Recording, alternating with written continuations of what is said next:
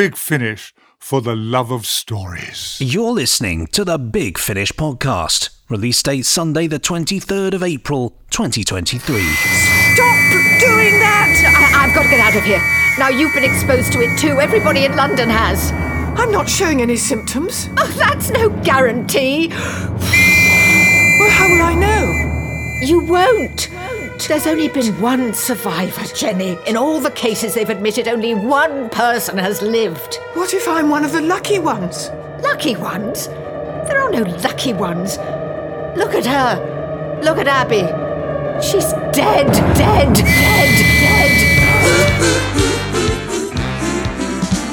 Hodiac and Benji. There you are.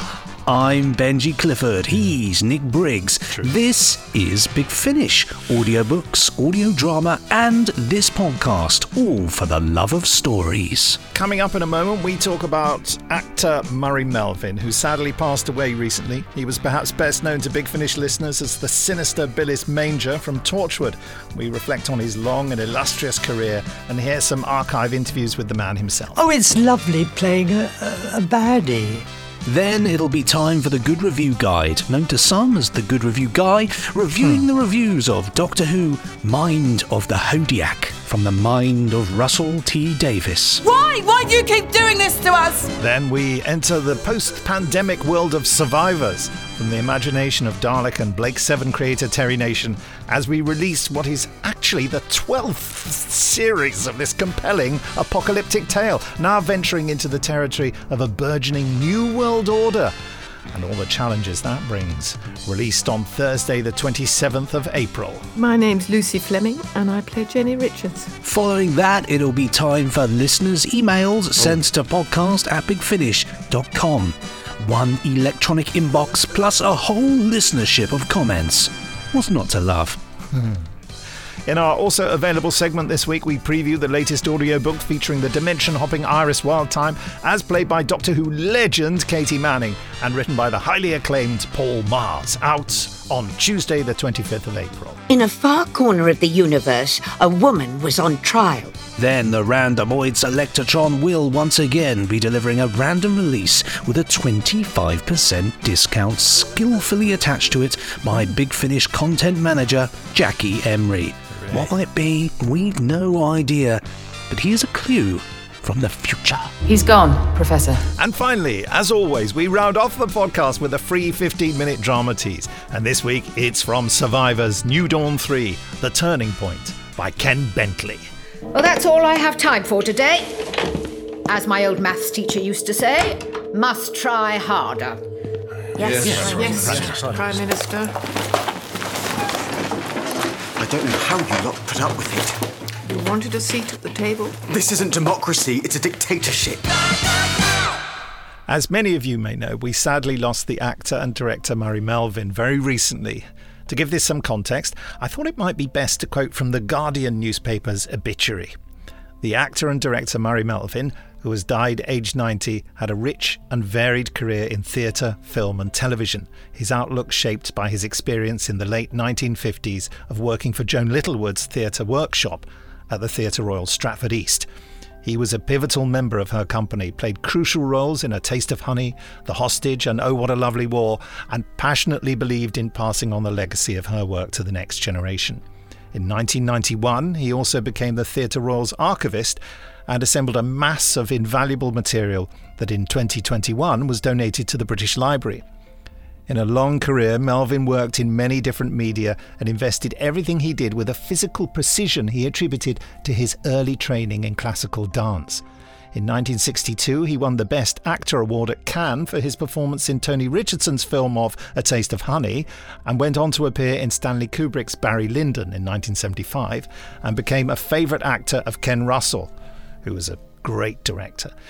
His television career extended from being bumped off in the first episode of The Avengers in 1961 to playing the sinister Billis Manger in the Doctor Who spin-off Torchwood in 2007. As a director, his work ranged from pantomimes written by Graham Garden to opera performances in the Royal Albert Hall. But at the heart of everything he did was his devotion to Littlewood and to the theatre in Stratford East. To anyone researching its history, he was a spry, charming and infallibly informative guide. Now, obviously, his work for Big Finish was as that sinister Billis Manger, and I know that those who worked with him, chiefly Torchwood producer James Goss, as well as directors Scott Handcock and Lisa Bowerman, were deeply saddened at Murray Melvin's passing. Lisa Bowerman on Facebook said, "As death announcements go, this is a real kicker for me. I don't use the word lightly to say he was a complete legend. Was more than lucky enough to work with him on a couple of occasions and was due to be doing so again this year. The loveliest, most immaculate man and great company." And then she published some photos that she'd taken. Lisa's a brilliant photographer. She says, "Here he is with everyone at Big Finish and celebrating his 90th birthday in studio. R.I.P. Murray, they certainly broke the mould with you." And Scott Handcock, who has worked for Big Finish for many years as a writer, director, producer, script editor, working on the new TV series of Doctor Who as a script editor now, he's posted on Facebook, "Heartbroken to hear about Murray Melvin's passing. It's preoccupied me a lot today, but so it should. He was a marvel. We did have such fun," he said the other week. And we did. He was a gentleman and such a fierce talent, effortlessly delightful. I'll miss him hugely. And on Twitter, James Goss, who of course had worked with him the most at Big Finish, said of Murray, "Kind, energetic, commander of any restaurant he sat in, happily recorded during lockdown, perched on bongos. I'll miss his gossipy emails containing the summons to lunch with menaces. An absolute privilege to have known him." That's a lovely tribute there from James. Really brilliant that he posted that on Twitter.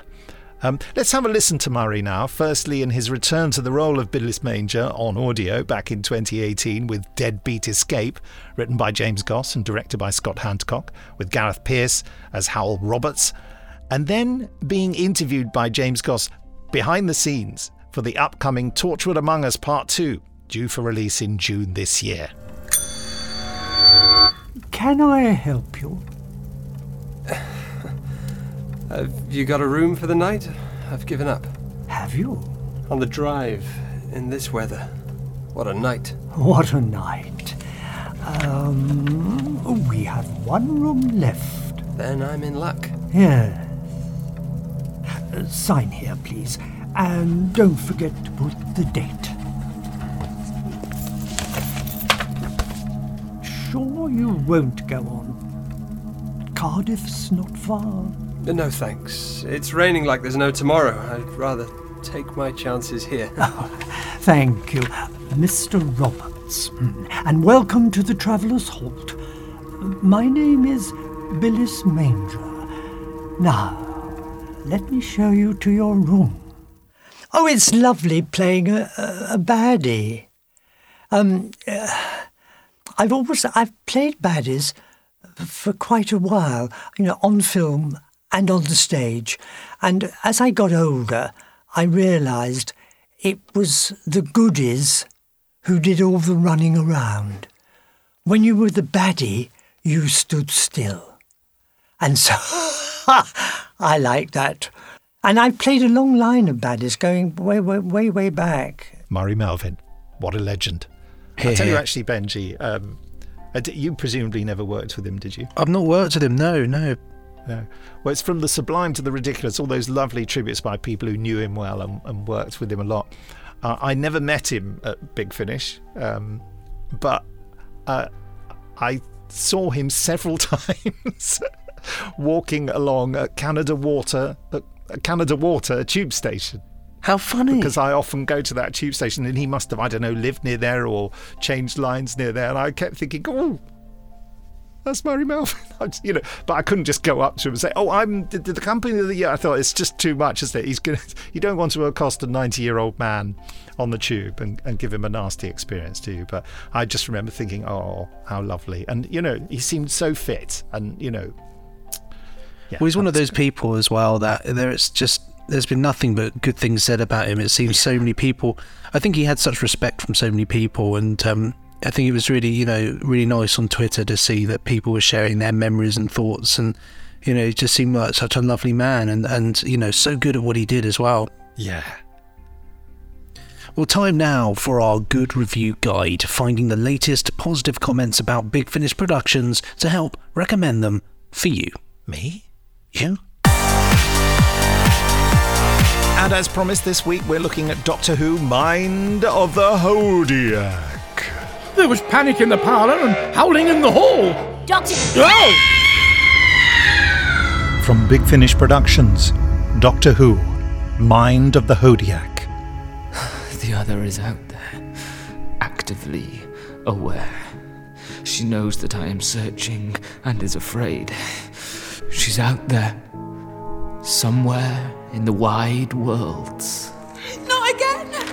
Not again! Put it all down! Whatever you are!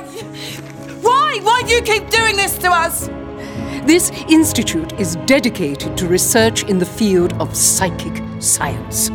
The power granted to the human mind, taking us one step closer to the angels. Your mind, his mind, his mind in your mind. Two minds, one mind. Something's setting coordinates. I've got to look. What's happening? Why are you doing this?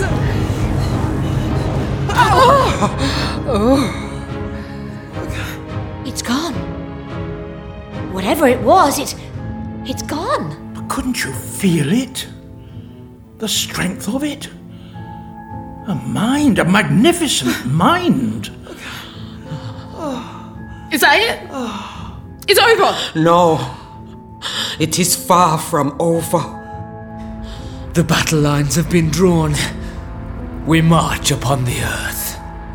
Big Finish, for the love of stories. Just go to bigfinish.com and type Hodiac, Hodiac, into the search pane at the top to find this one.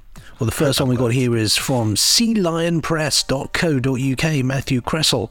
And it says here... let me get my glasses. But what an alternate 1987 Doctor Who this would have been. One spared the likes of Time and the Rani, and the sometimes campy mess that all but doomed Sylvester McCoy's Doctor before he had a chance. Well, it's a bit controversial, this, isn't it? It is very controversial. We don't support those views at all. No.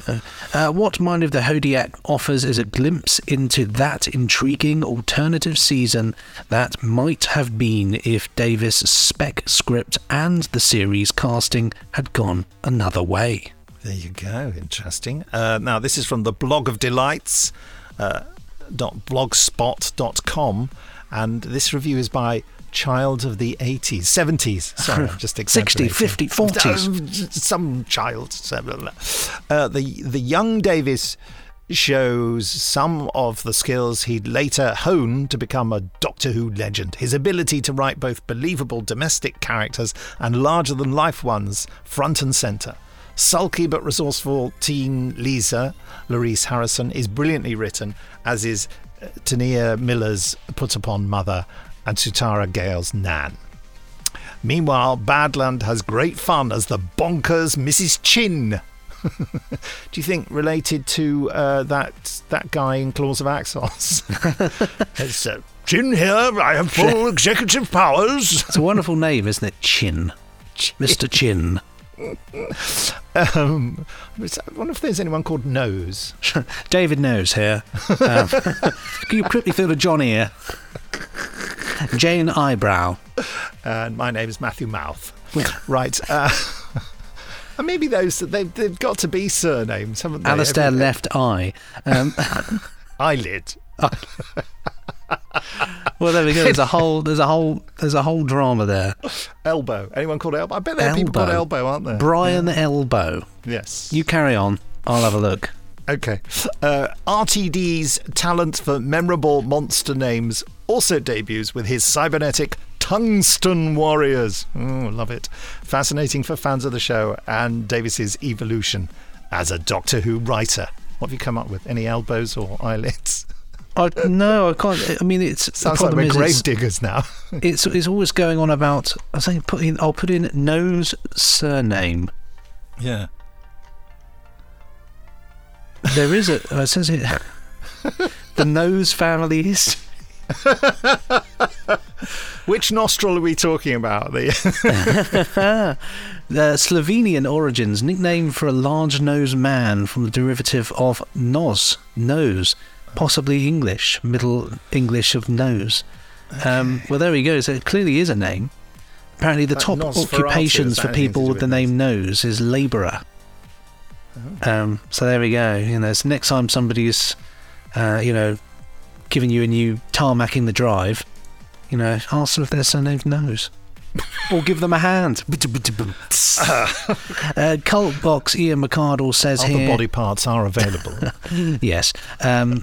Heels. Mind of the Hodiac is a fantastic slice of Doctor Who that never was, one that demands a couple of airings to fully appreciate. We can only wonder what it might have looked like if produced for season 23. We can wonder, yes. Or indeed retooled for Sylvester McCoy further down the line. It would doubtless have been slimmed down in the scope to meet a television budget. Instead, as it sits, the story is perhaps the ultimate mix of the show's 80s and modern sensibilities. Rob Harvey's score catches that fusion too, with period elements, but a very new series style at times. And that's a 4.5 out of 5. Where did we go wrong with that 0.5? Are there not enough people named, John Forad? I love to say forward rather than forward. Yes. Yeah. My favourite thing lately is Arn. Pardon? It's made of Arn. Oh, Arn. Oh, John Pertwee's Arn. Iron, yes, made of Arn. That was brought to our attention by Stephen Noonan, wasn't it? It was indeed, yeah, Stephen Noonan. It's time for a Stephen Noonan mention. Not the same as an overall mention. There's an overall coming later, actually. Is there really? The use of the word Excellent. overall in a review always gets an overall alert. I love that phrase, catches that fusion. Oh, yeah, that is a nice... Fusion's a good word. I've got to Fusion's use a great word. Catches that fusion. That sounds like a sort of, like, so close you can feel their fire, Yes. This story catches their fusion. Yes, a Doctor Who movie trailer voiceover. BlogtoWho.com. Now, come on. You know who it is, don't you? Here he is. It's Peter Nolan of the Nolan Hour. Do you remember that brief... Yeah. I heard a whisper that he's making a comeback. No. Yes. Really? Well, he'd have a job to come back. He's so recognisable, isn't he? He's been in so many roles where people know him, but he's got a moustache now. Oh, wow. That's a whole new dynamic, isn't it? Think of the characters. Yeah. Think of all the army sergeants and pilots and... But that's what he'll be doing. That it's called Peter Nolan's Army Sergeant Pilot Hour now. It's the pilot of... It is a pilot episode. And then there's the Sergeant episode. Right. Sorry, Peter, if you're listening.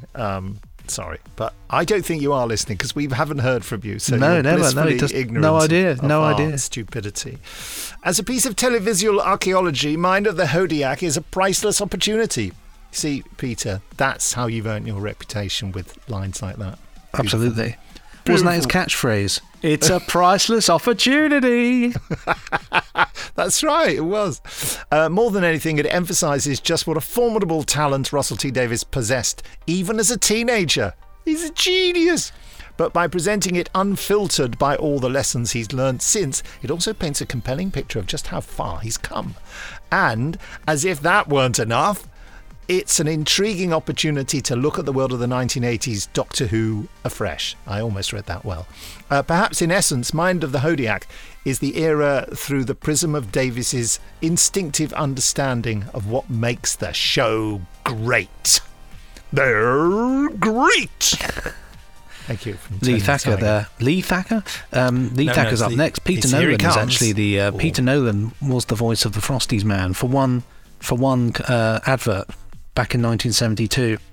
Goodness. Yeah, he had a bad throat that day. I don't know what I just said, but Siri just activated on my computer. Do you want Frosties? Well, Lee Thacker is up next. SetTheTape.com, Lee Thacker. Mind of the Hodiac is a glimpse into a past that never was, a road not taken, where Russell T Davies would have ended up writing for Doctor Who on TV years before his time. Wow. This production is such a perfect fusion of old and new, fusion again, Who, and should be enjoyed equally by fans of all eras, as well as lovers of Davies's work. Here we go. Brace yourselves. Overall. Thank you for the overall alert there. As Russell wrote this whilst wearing an overall, I believe. I hope so. He really got down to work. Of course, we should mention that it was dramatised for audio by Scott Handcock. Well, it's going to be great, isn't it? That's why. Yeah. It's why it's But getting I don't want fantastic. Scott not to get. Nobody's mentioning Scott here. You know, he did great work. Man's a legend. IndieMacUser.com, Jacob Licklider. It's a perfect example of the lost stories with a brilliant cast, beautifully haunting score, evocative settings and direction, and a glimpse into the development of a writer who would have become one of the most lauded in modern television. Well, he did, yeah. It's a story to see how far Davies has come as a writer and how far he could still grow back to Doctor Who in 2023. I think I understood that. Anyway, 9 out of 10. 9 out of 10, pretty good. Well, it says here on Twitter, but it's Ian Tracy 79, so it's obviously coming from Tracy Island. It says here, must be the third or fourth time I've listened to this story. A mini masterpiece. I love it. See, that is the real test of it. You know, how many times you want to experience it. And there, Ian Tracy 79 has given his verdict. Doesn't that sound like a really good chocolate bar? Like a mini masterpiece. Like you can imagine that, can you? What did you get for Christmas? Like a mini masterpiece. Such a good idea. Isn't it about time for a mini masterpiece? Look at this. It's beautiful milk chocolate on a honeycomb biscuit. It's a mini masterpiece. And plunge your teeth into a mini masterpiece. Then later on in the 90s, you know, it's two old women saying, hey, it's a mini masterpiece, that. I remember the model, actually, who ate the mini masterpiece in the advert. It was Desmond Nose. Anyway, at Telos32, in deep space, the Hodiac is on a quest. On Earth, an ordinary family is plagued by psychic events. I hate it when that happens. The only connection is the Doctor. Very good. Very Russell T Davies. Yes. Very good. Very good. I quite concur. Andrew on Sierra says, I cannot say how much I loved Mind of the Hodiac. Oh, go on, do say. Oh, all right then. From start to finish, you know, Russell T Davies's first ever Doctor Who script perfectly captures the Sixth Doctor in the 80s, not on the 80s. It could be on the 80s, I don't know, making it such a mindful modern masterpiece. There we go, you see mini masterpieces and modern masterpieces. Bravo to all the cast and crew at Big Finish. Would you like a modern masterpiece? Mini masterpiece. It's a modern masterpiece. Now contains microchips. Nice. DM Wilson 73 says, big thank yous to at Big Finish, Russell T Davies, Scott Handcock, there it gets a mention, well deserved, at Sawbones Hex, that's Colin Baker, and Emily Rosina, that's Emily Cook, Bonnie Langford and the team for bringing us Mind of the Hodiac, possibly one of my new favourite Sixth Doctor adventures of all Tim, it says here. Forgot, obviously ran out of letters. Adventures in Tim and Space. Well, you know who DM Wilson 73 is? That's Horror Blakey. It is. That's Horror Blakey. Yeah. Hello, Horror Blakey. There we go, yeah. Well, that's for avid listeners. No one knows what we're talking about, Benji. That's it. Avid listeners of another there. podcast may just know. But that's it from the Good Review Guide this week. Next week, we'll be looking at reviews of Doctor Who, Blood of the Time Lords. Starring Tom Baker. Yes. Still to come on the podcast, listeners' emails sent to podcast@bigfinish.com and a preview of Iris Wildthyme and Friends, the Polythene Terror. Read that very strangely, but I think you get the gist. Plus the Randomoid Selectatron giving you a 25% discount on some lovely audio drama.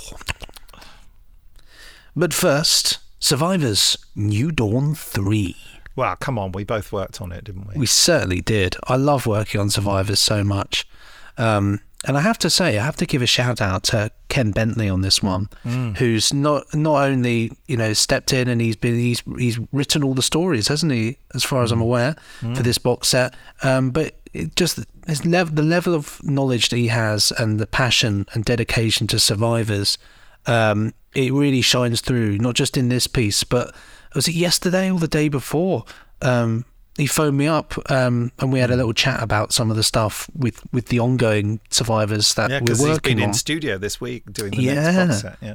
And so, I just want to really just give him a shout out because he's brilliant, but also it's so nice to see it in such good hands and it still gets that care and attention on so many different levels. Yeah. But it's a cracking box set. It really is. It's some of the best work that Big Finish has ever done. Great scripts, great sound design.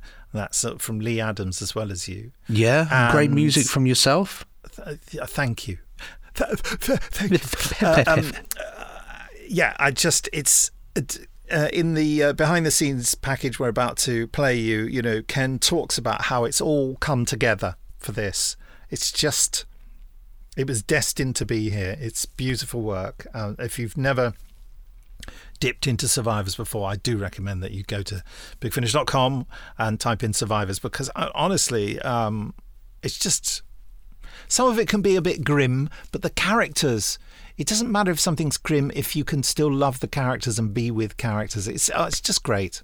I would say it's a real range of people going on journeys, and I mean literal journeys, yes, but emotional journeys and personal journeys, and the characters, we put them through their paces. It's heartbreaking at times, isn't it? It really is. And it's worth noting that I believe it's still valid, but you can listen to the first episode of our version of Survivors for free on the website. You can dive in and listen to that. And then hopefully you'll get sucked in enough to listen to more. People who know me know I absolutely love this range, and I will shout it from the rooftops, so do check it out. Okay, then let's go behind the scenes. Hello, my name's Ken Bentley, and I have written and directed Survivors 12, New Dawn 3. Alongside the sort of conversations we were having initially about being true to Terry Nation's original vision for the series, we also had a lot of conversations about where we felt that world would go, in terms of if we weren't going to take it in the direction they took it in the TV series, what direction was it going to go in? And so we always knew roughly where we might want to take it. We just never knew when we were going to get there, or if and when we might have the opportunity to do that. And Survivors has sort of come and gone a couple of times over the last few years. We sort of ended the run and then it came back for another run. And also because of various sort of domestic things going on in our lives, Matt and I became a bit less involved in Survivors for a period of time.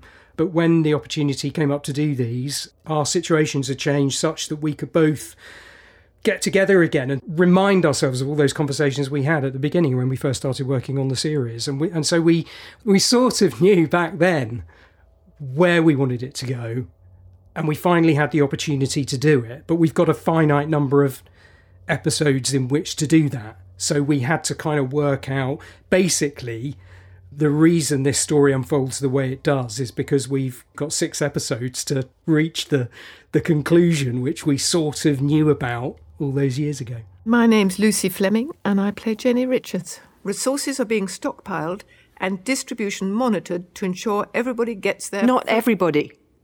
We're all given an equitable amount of... That's rubbish! You sit in your ivory towers, but you have no idea what the rest of us are putting up with. Then why don't you tell me? She's sort of worried about the unrest and the way things are going, and is trying to sort of look into why the food supplies are short and things just are not moving as well as they should, and the unhappiness of the people. And she's trying to kind of find out what's going on, and she does find out. And it's not good. New Dawn 1 was 20 years after the outbreak of the death, so it was the mid-90s. It was kind of 94, 95.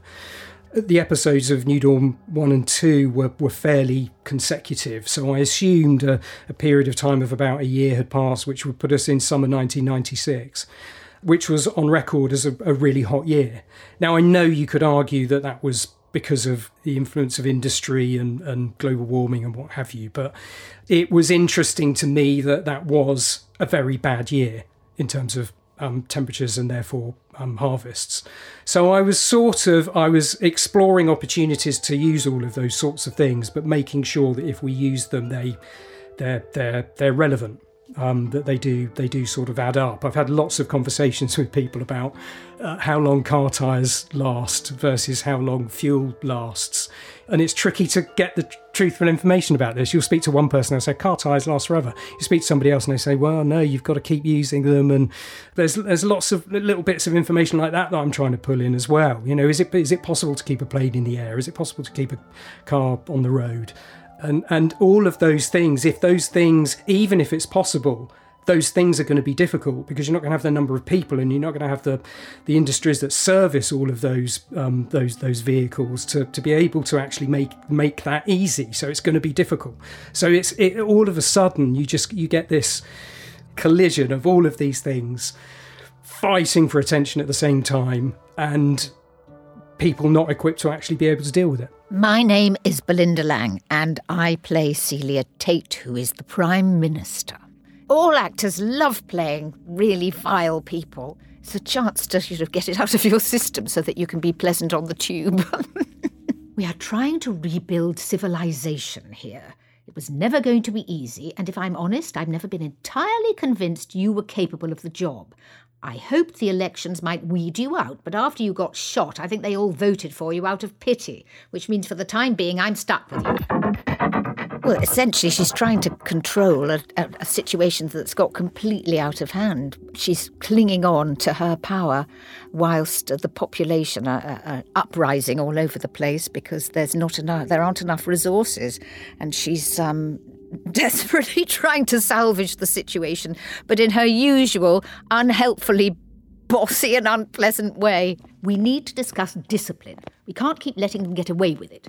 We're on a knife edge at the moment, and I'm not prepared to throw it all away because of a handful of selfish idiots. But it's important we keep everyone on our side. If we start handing out unreasonable sentences... Firm hand, Jenny Richards. Firm hand.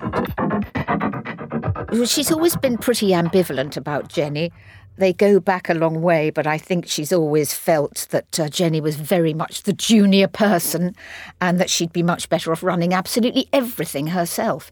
So, there's a moment when she breaks and gives her the push, and that's that. But yet again, in a fairly vile manner.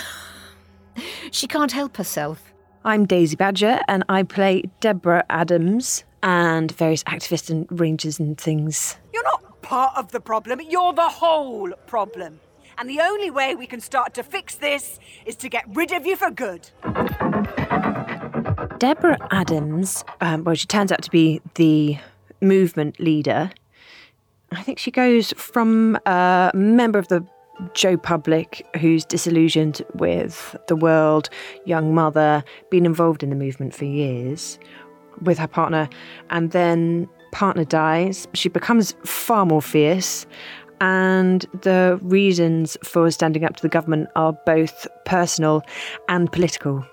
And that's hard to quell, so she really goes for it, and that passion just amps up through the whole stories. Andrew Smith had created quite a big story world with the new federal government in Cambridge in the previous episodes of Survivor's New Dawn.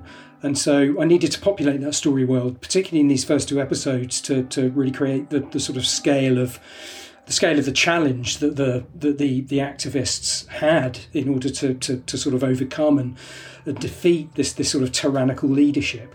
So I'm really grateful to the whole cast. I threw a huge amount of doubling up at everybody to bring this world to life. with all sorts of rangers and activists roaming about and sort of creating trouble for each other. And everybody did loads and loads of sort of doubling up on wild tracks and things to help bring all of that to life. I'm just so grateful to everybody for doing that for me. It's a sort of long, laborious task in recording, doing some of those things, just lots of sort of grunting and fighting and shouting. But it's going to give a great sort of scale and texture to the final production once it all comes together. So I was really, really excited to be able to have the opportunity to actually do that, because we don't always when we're recording. Just go to bigfinish.com and type New Dawn 3 into the search pane at the top to find this great series. And it's out on Thursday, the 27th of April. And don't forget, you can hear a free 15-minute drama tease of Survivor's New Dawn 3, The Turning, at the end of this podcast. Meanwhile, it's time for... listeners' emails. That's right, and if you want to email in, you can. It's so simple. All you have to do is send them to podcast@bigfinish.com, and you might just get chosen to be read out live on air. We've got a great one here from Stefan. The subject of this is war films, and I believe if this is the email that you forwarded to me a while back, Nick, which was a riveting read. How do we pronounce... Stefan is from Utrecht in the Netherlands. How do we pronounce his surname? It's quite a difficult one. It certainly is. Such a mere English person. Let's have a look. I should have checked it, shouldn't I? Hold on. We'll find this out. Gongrich. Yes, go on then. Stefan Gongrich. Dear Nick and Benji, I really enjoyed the segment about your favourite war films on April the 16th podcast that you discussed with your special guest, Trevor Brian Treelaw. She spelled it T-R-E-E-L-O-R-E. That's for listeners that don't know, that's Tim Kigali. That's Tim Treelaw. I noticed that... Who doesn't know how to pronounce his own surname? I noticed that you mainly focused on World War II and the odd World War I film. Do you have any favourite films concerning other wars? Well, that's an interesting question, isn't it? Well, I'm very fond of Waterloo. Waterloo's great. Yeah, Zulu's great. The Charge of the Light Brigade, the Tony Richardson one. Which is very good. I mean, it has, it's largely a critique on Victorian imperialism, really. Yeah. And it's horrifically depressing and, But, I mean, it's a blistering analysis of the military blunders and social snobbery and, Those are some I can think of. There's also... there was one I saw on Netflix not that long ago. I think it's called Danger Close. Danger Close? Yeah, but sounds like an Australian soap opera, but, Well, funnily enough, I think it is Australian. On a street where everybody's houses are built on top of a massive dynamite factory. It's Danger Close. Danger Close, the Battle of Long Tan. Okay. And it is an Australian task force in the Vietnam War. But interesting. The reason it's called Danger Close is that that's the radio call they make when they ask for artillery backup to attack the enemy that's attacking them, but it's so close to them they could be hit by it. Ooh. And that's the command they issue. Danger Close. Danger Close. It's interesting because when you see that title, I really thought it was like an address, 32 Danger Close, explosion. Maybe it's what happens like when Glenn Close is nearby, people say, quick, danger, close. Well, I recommend you watch it, Benji. It's a really good movie. I'll check that one out. 100% we'll check that out. It will pummel your brain. Anyway, sorry, I was reading the email. It's you reading it. Sorry. Get off. Yes. Get off. The only one I would say, and another one that I really like it, and I feel so guilty for liking it because it's trash and it's so incorrect, is actually Braveheart. I really do like that. Yeah, it's as trash. A film, I really like the film, but it's complete trash and it's completely inaccurate in so many ways. But actually, as a piece and how it looks and how the story unfolds, I do enjoy it. I'll tell you one thing about that film. It's got Patrick McGoohan in it. Yes, it does. Yes. And Barnaby Kay, who acts and directs for us, he was in it with Patrick McGoohan, and the two of them got on really well and had quite a friendship. No after way. that. That's incredible. That's another tale. It's a great. If you ever get Barnaby to tell you the story of him and Patrick McGoohan, it's fascinating. It's slightly alarming and interesting. Next time I'm in, I'll have to find out about this one. You will, yeah. He'll tell you. Oh, we've got one here. So it's carrying on. It says, regarding the question whether or not you were wrong to talk about these films, I do not think you were.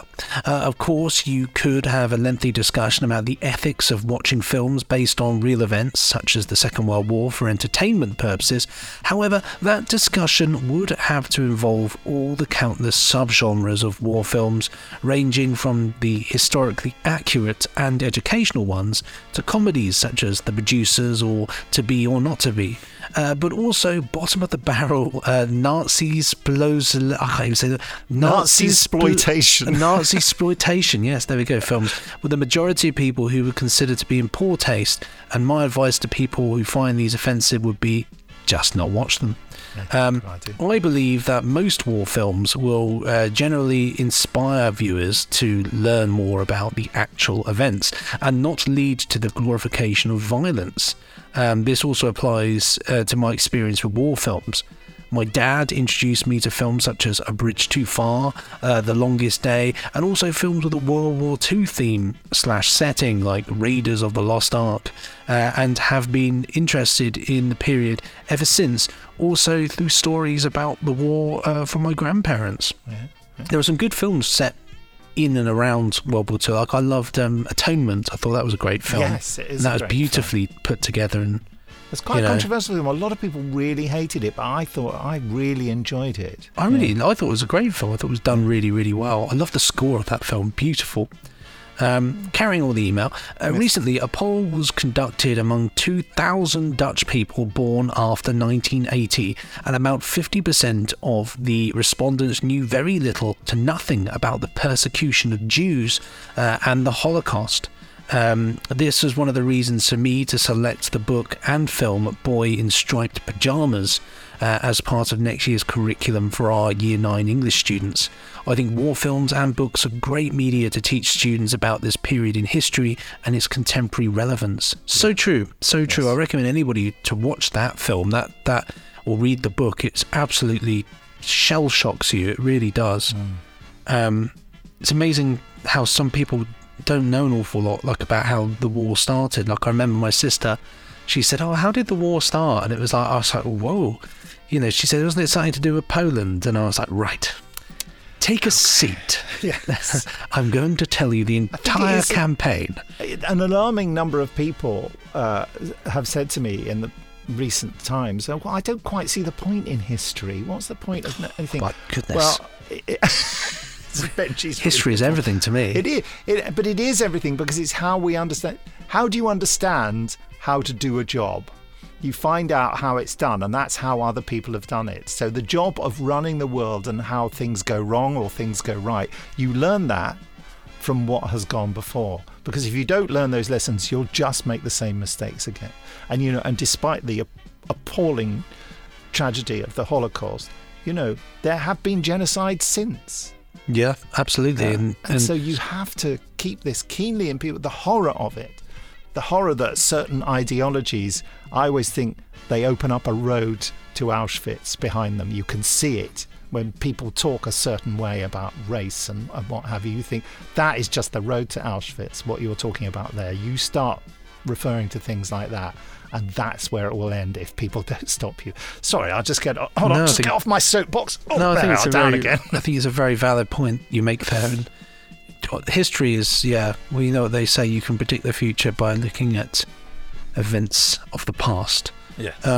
Carrying with the podcast, since this is the Big Finish podcast, I'd like to finish this email by saying that you have released many excellent stories about the war, and some of my favourites are Dark Eyes Part 1, No Man's Land, one of yours, Nick, one of yours, Colditz, that's a real old school one, Crisscross, and Protect and Survive, which is one of my favourites. Keep up the good work, all the best, Stefan Gongrich from Utrecht, the Netherlands. Yes, the part 1 of Dark Eyes wasn't called No Man's Land. No Man's Land was another one. So there we go. Oh, there we go. So, Next up, Julian Botting says war films and extras into. Oh, I think you meant intro there. But anyway, Julian says, hi, Nick and Benji. Hi there. That was a good Hi Nick. there. Nick and Benji, just an N. I'm of the same era as Nick and grew up on war films, so don't have a problem with them! ! Like Tim, my favourite is Where Eagles Dare. It's brilliant, the scene with Clint Eastwood with an MP40 submachine gun in each hand, holding off a horde of angry Germans. It's a favourite part of any film of mine. Richard Burton and Clint are brilliant, and an appearance of the warlord Tigana, Darren Nesbitt, he's put Darren, but it is Darren, as an SS officer is another highlight in a fabulous film. Darren Nesbitt's a real character. Have you ever met him? Never met him, but I heard a lot about him. Yeah, I met him and I worked with him. I directed him actually, and worked with him in what's it called, the Cyberman Spare Parts. He was in Classic, that, and big one. Yeah, worked with him in that. But yeah, I also directed him in a Doctor Who Unbound, and then years later saw him at a prisoner convention that I was attending. You know, and went back in the same minibus from Port Merion with him, and on one of the breaks I said, Darren, you won't remember, but we have met. I have worked with you. He went, no, I don't remember. You're absolutely right. At least he's honest. Yeah, exactly. But he is the man of the constant anecdote. Yes, SS Officer is another highlight in a fabulous film. So many great scenes and lines. I absolutely love it. Hot girls, cool guys, and lots of action. If you've not seen it, then you're in for a treat. It's based on an Alistair MacLean fiction novel and not any true events, but still the best war film ever. Big thumbs up there, emoji. On the subject of extras, the extras intro, I would rather you kept it, 2 exclamation marks. It signals the extras, and it is a great indicator that extras are starting and finishing.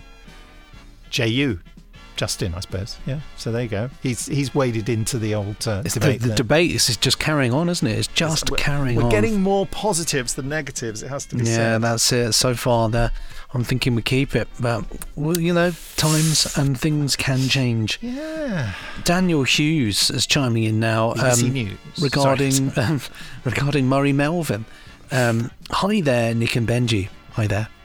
I'm writing to offer my condolences following the death of Murray Melvin, a classic character actor whose presence was felt even in scenes where he didn't have many lines, and has helped to create Billis Manger, one of Torchwood's most memorable characters, which Big Finish has successfully expanded on.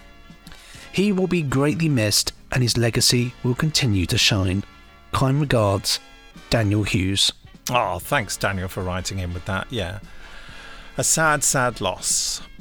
Now then, that is actually it for this week's emails. And I'll tell you what, we look forward very much to reading more next week. You know, about the extras, about war films, and also about Murray Melvin as well. You know, experiences, any of you met him, or particular bits of his wonderful work that you enjoyed. That's next time.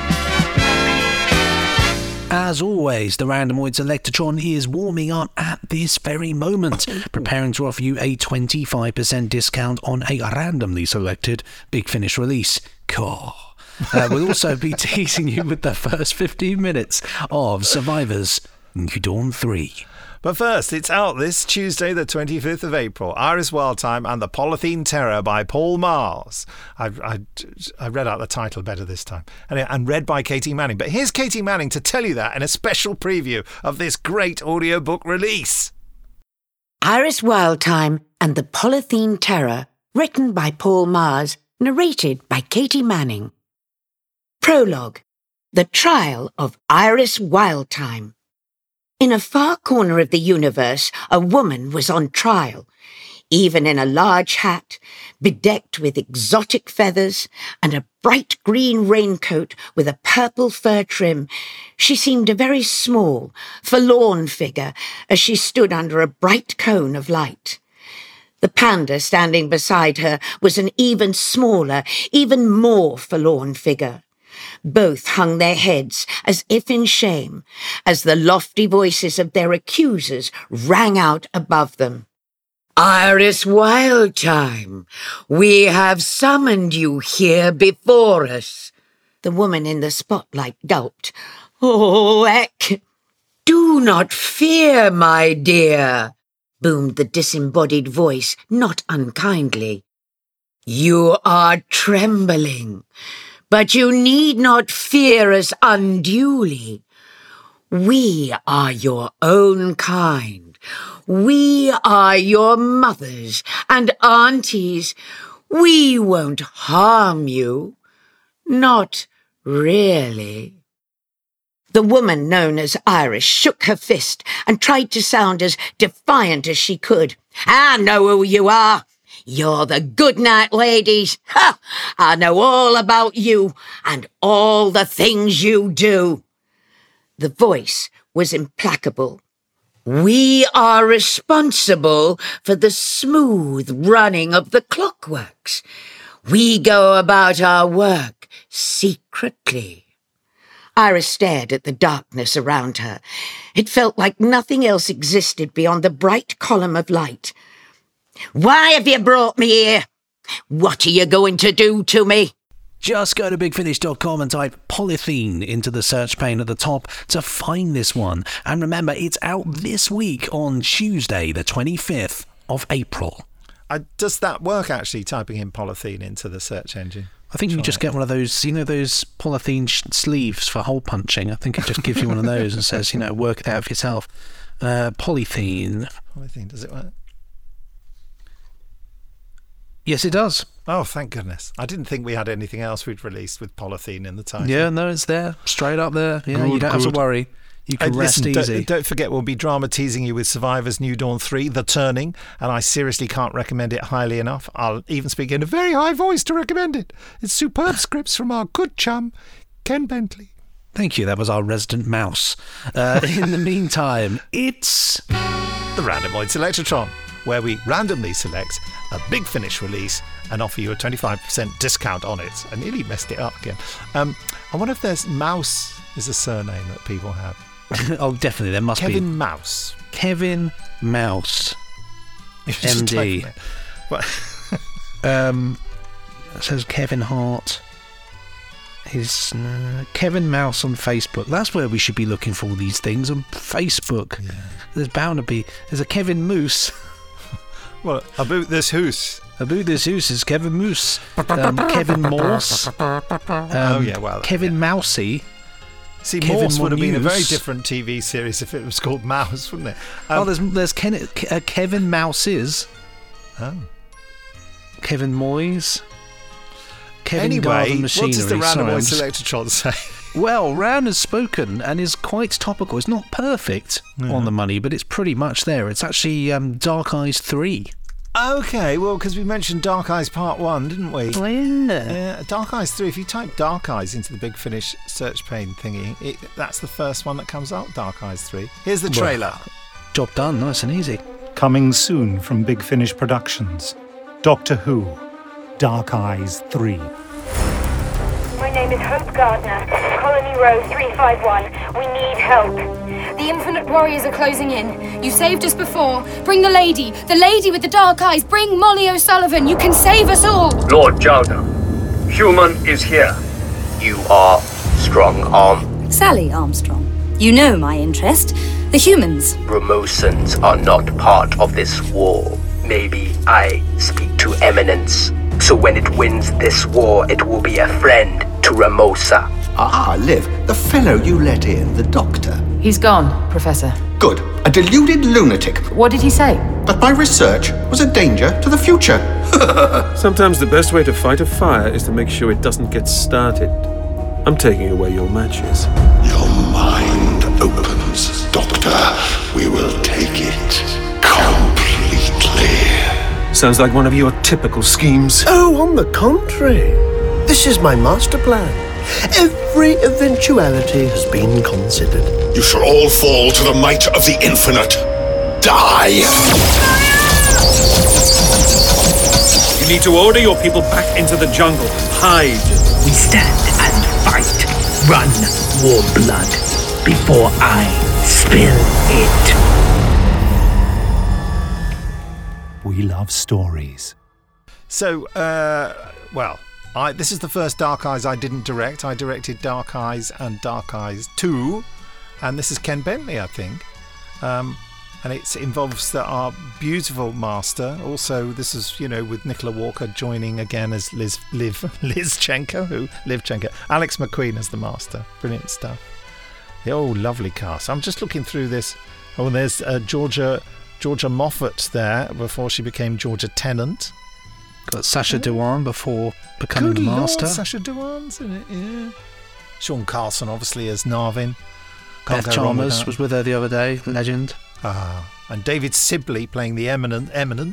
The Eminence. Yeah. Great stuff.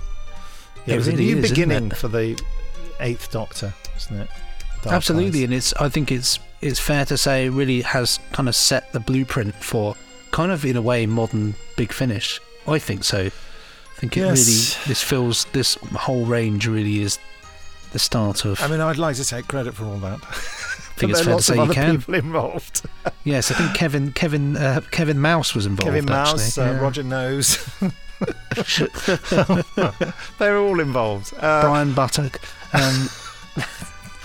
Must give him a slap. Anyway, well, while I email Jackie Emery, content manager at Big Finish, to inform her of our random selection so that she can set the offer live on the Big Finish website. Benji, you can either put the kettle on or explain how listeners access this discount. What do you think? Well, they can make up their own minds. I'm off. No, I'll explain it. You sure? I'm offering you a cup of tea here. It's all right because I've actually got half a pint of Vimto, so I can keep going for a while. Yeah, the Vimto obsession continues. It's very nice actually. Yeah, I have got I've drunk a cup of tea here. It's in a Doctor Who mug. Always on brand. Yes, you can access this. It's really easy. Just go to bigfinish.com. Once you're on the website there, scroll across to podcasts. Once you're on the podcast page, you'll see that the current episode is there, and click read more. Once you're on read more, it will say just click here and enter the code. Just click here and enter the code BUCKUP. And that's BUCKUP, BUCKUP, all capital letters, no spaces, nothing else, just that.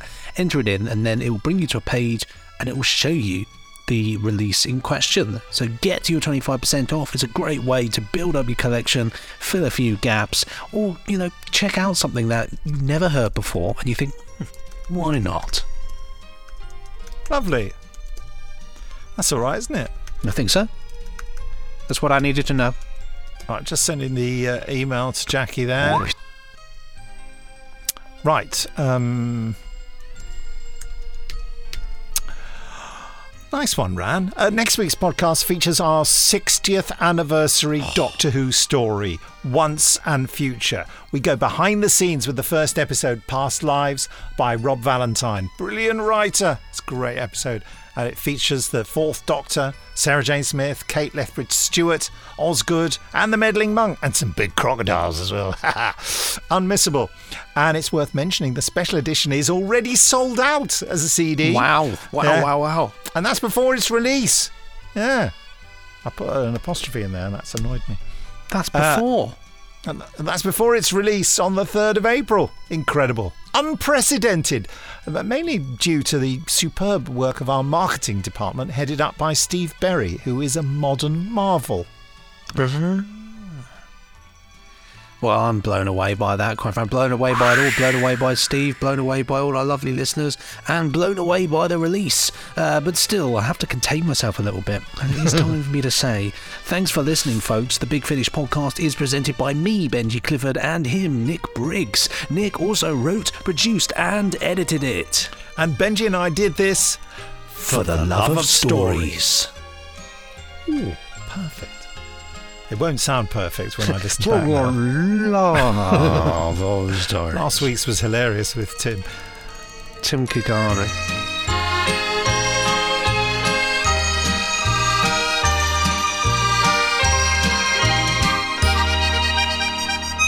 And finally on the Big Finish podcast, Survivors New Dawn 3 Turning Point by Ken Bentley.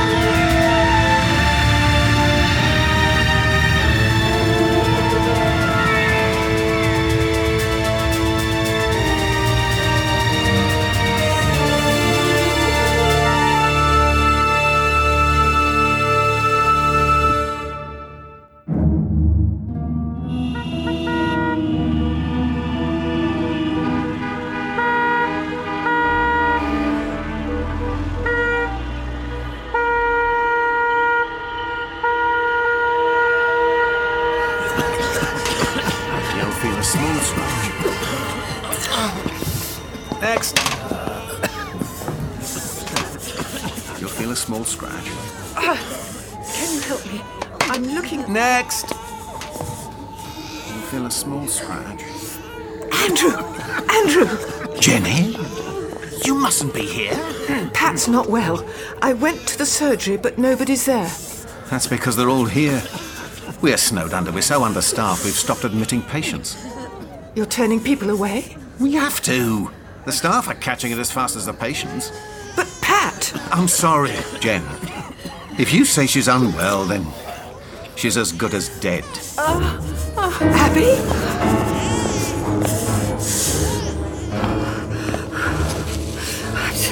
I'm so cold. You're burning up. I'm so cold. She doesn't look well. Andrew's coming round later. There must be something he can give her. She doesn't need a doctor. She needs an undertaker. Now you listen to me. No, keep back. Keep away from me. I don't want to catch your germs. But I'm not showing any symptoms. If it keeps accelerating at this rate, the dead will outnumber the living. Cities will become cesspits. But they'll find something, won't they? Millions of people will die. Stop! They'll find a cure, won't they? They won't let people die? She's already dead. What? Stop doing that! I've got to get out of here. Now you've been exposed to it too. Everybody in London has. I'm not showing any symptoms. Oh, that's no guarantee. Well, how will I know? You won't.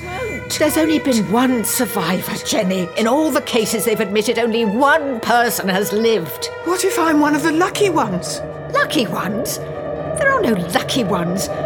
Look at her. Look at Abby. She's dead.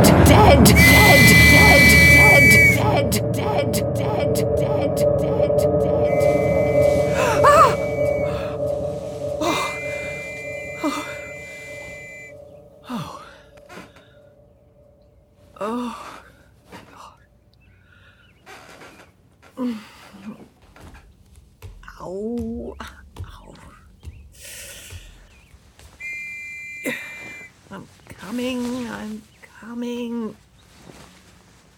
Oof.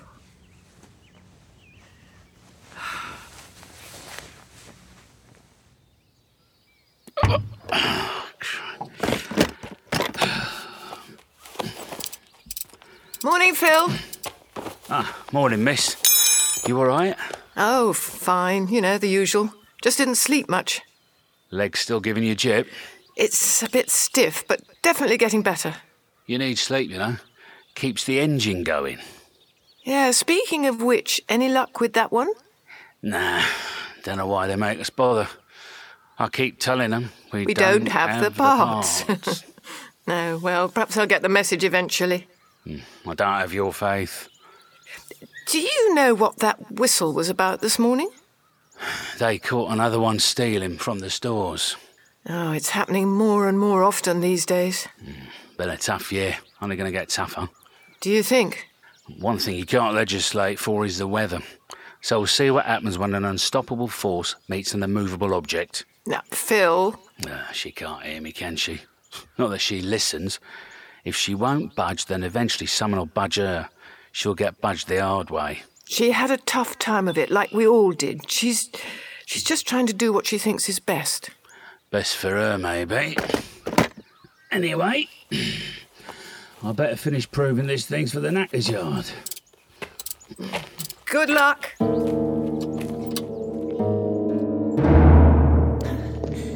Get your hands off me. You've no right. You can't just chuck me in here. Please. I've got a kid to feed. Who's going to look after them if you lock me up?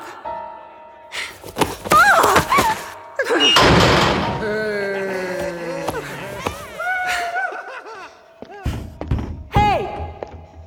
Can you let me out? Did you hear me? I have a kid to feed. You bloody monsters! I have a kid! Shut up! Let me out! Let me out!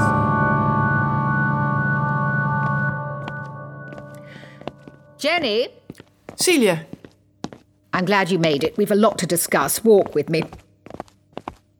I heard the alarm this morning. More thieving beggars. We'll see. We need to discuss discipline. We can't keep letting them get away with it. We're on a knife edge at the moment, and I'm not prepared to throw it all away because of a handful of selfish idiots. But it's important we keep everyone on our side. If we start handing out unreasonable sentences... Firm hand, Jenny Richards. Firm hand. Morning, everybody. Good morning, Prime Minister. Let's make this quick. I don't have much time. Who's to begin? I think it's important we discuss... Since you're still the new boy, I think it's best we hear from one of our more experienced ministers first, don't you? And pay attention, you might learn something. Harold, any news on restoring power, or are we embracing a return to the Dark Ages? Thank you, yes. Not good news, I'm afraid. You surprise me. Our main generator's still out of action, mostly down to a shortage of parts, but to be honest, even if we get it up and running, there's been so little rainfall this year, the river's too low to drive the turbine. And the regional stations? The same, although they're not as reliant on electricity as we are. We've managed to keep some of the small diesel generators going, but to prevent them wearing out, we're restricting their use. On the subject of which, Judy. Well, we're doing what we can with what we have. Flights have stopped entirely, which hasn't helped with trade. Most of the vehicles... Well, they're not being used as much right now. That means we've been able to divert grain from biofuel production back to food, which we're desperate for. And how's that looking? We should last until Christmas. Perhaps longer if we keep tightening our belts, assuming the stores are safe. They're raiding the stores because we're rationing supplies. What about Kent? Wasn't that starting to bear fruit? If you'll excuse the pun. That's probably a question from Mark. I would like to add that since we cancelled radio broadcasts and the production of the news sheet to conserve power, people are feeling increasingly isolated without information. Well, ignorance is bliss. I suspect that's one reason for some of the unrest. Stick to your own portfolio, please, Judy. Mark, Kent. We haven't had any deliveries in weeks. We're not entirely sure why. As Harold pointed out, this year's been unusually hot and dry. We've had about half the rainfall we'd normally get. Are you updating me on the subject of food production or giving me a weather forecast? Sorry. But it means crops this year have... Well, without the machinery... We've managed to harvest a small amount by hand, but we just don't have the people. Farming at this sort of scale takes resources we don't have. Disappointing. If we hadn't allocated such a large amount of grain to the production of biofuel, then... Yes, thank you for your gift of hindsight. Mike. Thank you. Most of the land vehicles aren't currently in service. Even if we had fuel, we're short of engineers and spares. As Judy said, we've grounded the fleet, so we're pretty much cut off from mainland Europe. Well, aren't you the voice of doom? Terry, cheer me up. I'm not entirely sure I can. Try. To Mark's point, we've always struggled a bit with skills, but, well, given the circumstances, so many are leaving Cambridge to live independently. Maybe Crail had the right idea. Celia. Most of what we're trying to do relies on machinery or skills. And right now, we don't have much of either. It's a top-down solution. If we were to encourage people to grow their own food... Thank you, Terry. Jenny, anything to add? Well, incidents are on the rise. Parkside is now at about 40%, but the problem isn't capacity, it's staff. I've reallocated a number of rangers from patrol to prison duty, but that leaves us spread a bit thinly.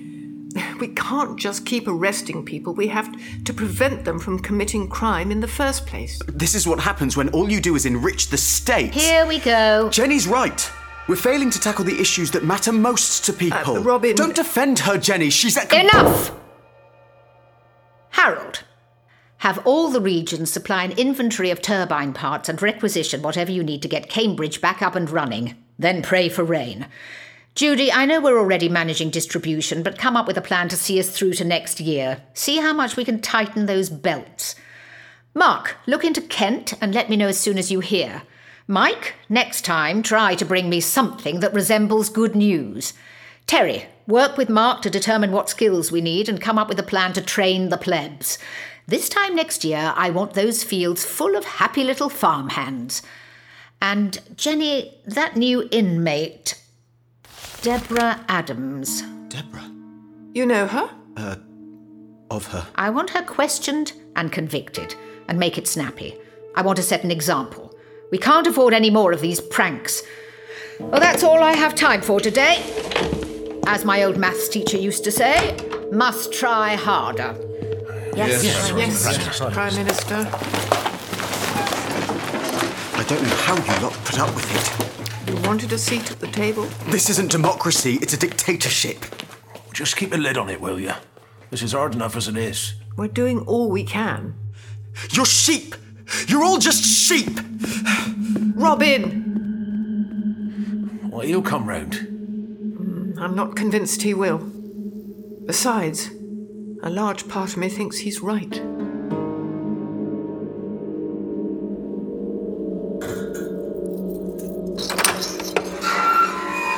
I'll be fine on my own, thank you. Good morning. It's you? I'm Jenny Richards. The Law Minister? Yes, you're in jail. My being here probably isn't terribly surprising, is it? You have to let me out. It isn't quite that simple. But I have a child, I have to feed him. Where's the father? Dead. Oh, I'm sorry to hear that. Are you? Yes. You're not the only person to have lost people dear to you. I imagine everybody has a similar story. Maybe they do. Look, I'd like to help you, but I can only do that if you let me. Now, Deborah Adams? Yes. Arrested for stealing food. Well, that's one way of looking at it. Well, if you weren't stealing it, what were you doing with it? Taking what's rightfully mine. I'm not sure that'll stand up in a court of law. We all went along with it, the whole new federal government, all doing our bit, pulling our weight, being told we'd reap the rewards of all our hard work. But where are they? I haven't seen any. We do all the hard work, and you lot hoard all the spoils. That's a little unfair. Is it? Resources are being stockpiled and distribution monitored to ensure everybody gets their... Not everybody. We're all given an equitable amount of... That's rubbish! You sit in your ivory towers, but you have no idea what the rest of us are putting up with. Then why don't you tell me?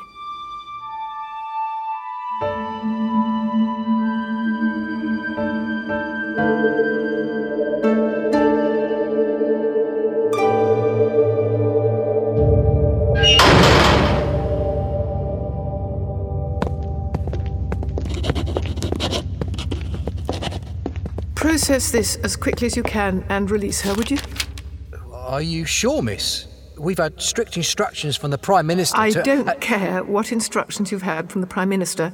As far as I'm aware, this is still a functioning democracy, and I'm still the Law Minister. And while that remains the case, the last thing we're going to do is separate desperate mothers from their children. Understood?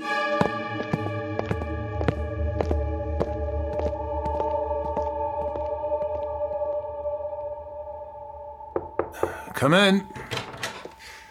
Oh, hello, Jenny. Sorry to interrupt. No problem. Well, to be honest, I welcome the distraction. It's far too hot to concentrate. How can I help? I've noticed an increasing number of people are getting arrested for stealing. Well, there must be a job controlling everybody. They've been free to do what the hell they want for years. Yes, of course. But I was hoping you might be able to spare a little time to give me a tour of your facilities. Is there a problem with how I'm running things? No, nothing of the sort. It's just something's driving these people to steal, and you're the only person I trust to help me get to the bottom of it.